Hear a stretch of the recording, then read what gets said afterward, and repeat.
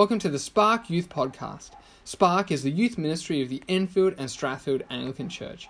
Our mission is to gather to hear God's word, to grow in Christ's likeness, and to go in prayerful proclamation.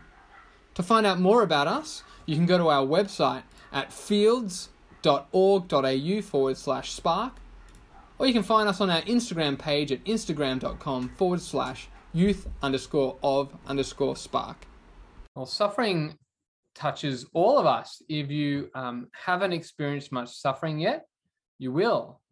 As the loneliness of a broken home, the tragedy of serious illness, the cruel humiliation of being bullied.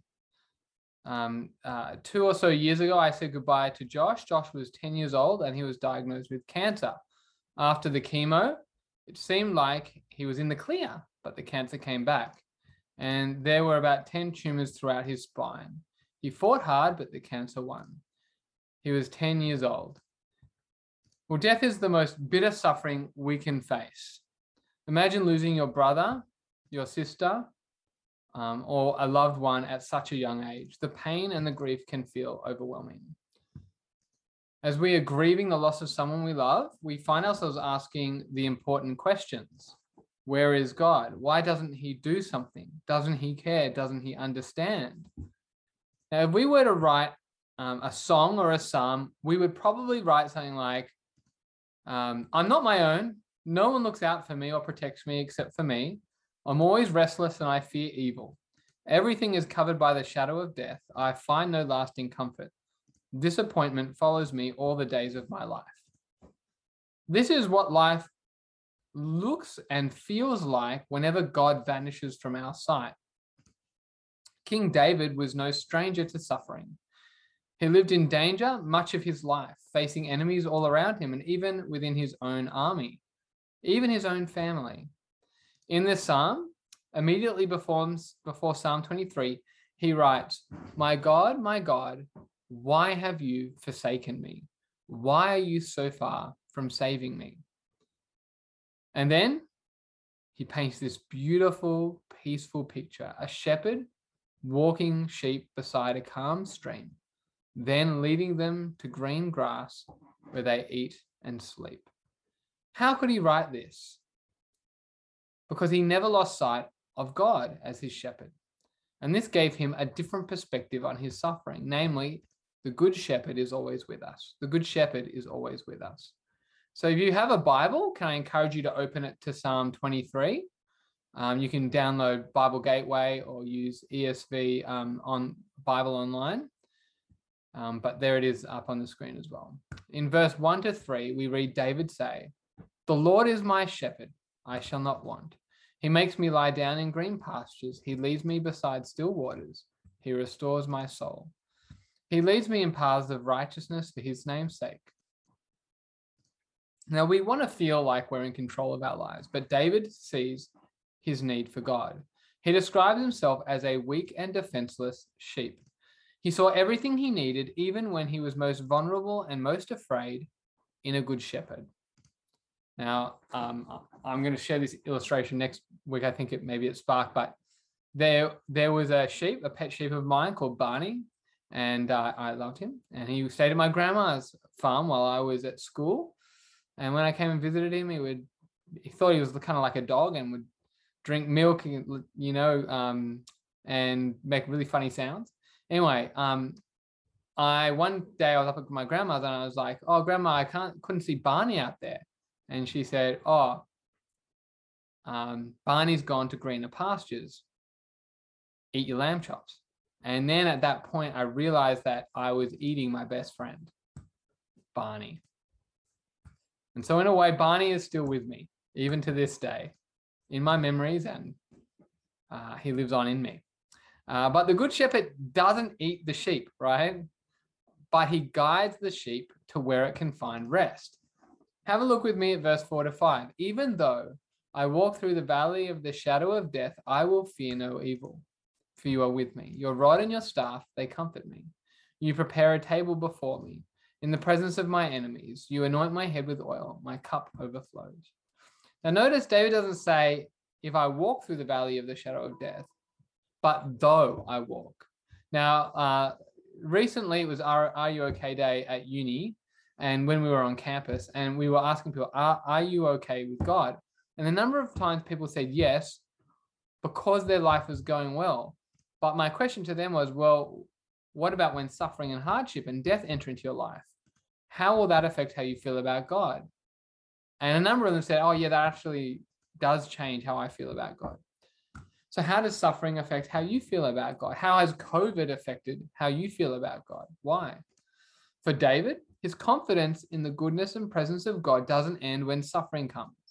In fact, it's in those times, even when he's facing death, that he's most aware of God who is with him. And this gives him comfort.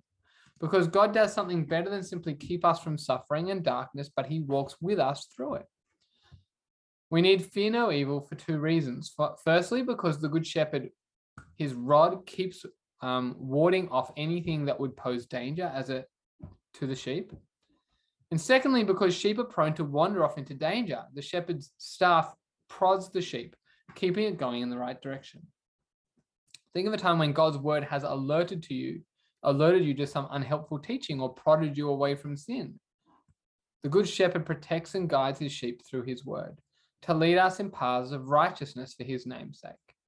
He is the shelter safer than any government or laws or army in any nation on earth. In verse 5, the metaphor changes from shepherd to host, providing for David when he was being pursued by his enemies. The image of an overflowing cup is the image of blessing. I remember a Year 12 student in my previous youth group who was filled with peace during his HSC. And what a blessing that is. Countless believers have experienced this peace in the face of a much greater enemy, that is death. Have a look with me at the last words of Psalm 23. Surely goodness and mercy shall follow me all the days of my life, and I shall dwell in the house of the Lord forever. Now, because we're assured that the Lord is with us in the valley of the shadow of death, we can be confident about the future. To dwell with God forever is to have access to the source of all blessing forever. And have a look with me at Psalm 16:11. You make known to me the paths of life. In your presence there is fullness of joy. At your right hand are pleasures forevermore. There is nothing that can be compared to dwelling in the Lord's house. As Psalm 84:11 says, for a day in your courts is better than 1,000 elsewhere. Christians can find comfort as they look to Jesus, their good shepherd. Christians can find comfort as they look to Jesus, their good shepherd. In John 10, Jesus describes himself as the good shepherd who leads his sheep into green pasture. Have a look with me. He says, I am the door. If anyone enters by me, this is in the previous passage, I think, Christian. Yep. He will be saved and will go out and in and out and find pasture. The thief comes only to steal and kill and destroy. I come that they may have life and have it abundantly. I am the good shepherd. The good shepherd lays down his life for the sheep. Jesus entered into the valley of the shadow of death with us, that he might face every evil for us. By his death, he protected us from evil. He did this so that he might lead us to God and restore our souls. If you're a Christian here today, Jesus gives Christians his spirit called the Comforter, who comforts us amid our fears and reminds us of this great promise. The Lord is my shepherd. He lays down his life for me. Isn't this incredible?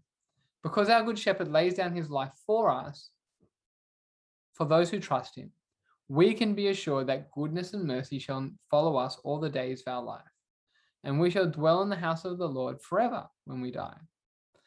And as we remind ourselves that the Lord is my shepherd, we can experience this comfort no matter what we're going through.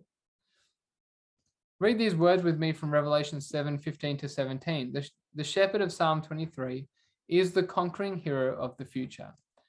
He who sits on the throne will shelter them with his presence. They shall hunger no more, neither thirst any more. The sun shall not strike them, nor any scorching heat, for the Lamb in the midst of the throne will be their shepherd, and he will guide them to springs of living water, and God will wipe away every tear from their eyes. On the day Jesus returns, God will finally defeat and destroy every threat and every fear. And we, the weak and defenseless sheep, We'll experience forever the peace and comfort we've only tasted in brief moments in this life. There's an old story of two men hiking in Wales, and they come across a boy in the mountains keeping his sheep. The travelers talk with him about shepherding, and the conversation went to Psalm 23. One of the men told the boy, "Think of the 5 fingers on your left hand. Let each word stand for 1 finger. You can meditate on Psalm 23, verse 1 by grasping each finger one at a time with your right hand." They showed him how to do it. The man grabbed his thumb and said, that stands for thee. The index finger was Lord, and they talked about who the Lord was. The middle finger stood for is, present tense, right now. The 4th finger was my, and the little finger was for shepherd. The following year, the men returned on another hiking trip, and this time they stopped at a small wayfaring house for a cup of tea. On the table was a picture of the very boy they had met the year before. And they asked a woman about if they knew who that boy was. And a woman said, "Yes, that was my son. He died last winter in a storm. He fell down a cliff and lay there a long time. Only later did we find him." Then she said, "There was something strange about it, though, that we've never understood. When we found his body, his right hand was grasping the 4th finger on his left hand." "Yes," said the men, "we can explain that." And they told the mother what had happened the previous year. The boy was reminding himself, "The Lord is my shepherd. He fell into the valley of the shadow of death, but he wasn't alone. The good shepherd was with him, and the good shepherd carried him out of that valley into the house of the Lord." If he's not yet your good shepherd, then he offers to be your good shepherd if you simply trust him today. Now, I thought it would be helpful to pray the psalm, but an adapted version in light of what Jesus says. So some words are going to be coming up on the screen, and why don't you at your home, in your home, in your own words, in your own heart, why don't you pray these words with me as we reflect on our good shepherd? Let's say these words together. Dear Lord Jesus, you are our good shepherd. You give us everything we need. Even the most difficult places in life are like green meadows, as long as you are there. You quench our thirst with living water and give us a peace that passes all understanding. I am so grateful that you have both marked the path for me and that you yourselves are my way, truth, and life.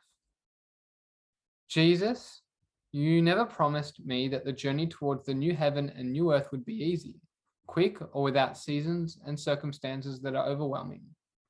But you have promised never to leave or forsake me, even in the darkest valley. That's all I really need to know. Next slide. Jesus, you are taking us to the wedding feast of the Lamb. But long before that day, you yourself are our portion, banquet, and feast. My cup overflows. Absolutely nothing will keep us out of the new heaven and new earth, and just as certainly, nothing can possibly separate us from your goodness and unfailing love at any time or in any place. Until the day I long for more than any other arrives, where I get to dwell in your house forever, I rest in your love and trust in your grace. Jesus, thank you for your promise to never stop pursuing me. In Jesus' name, amen.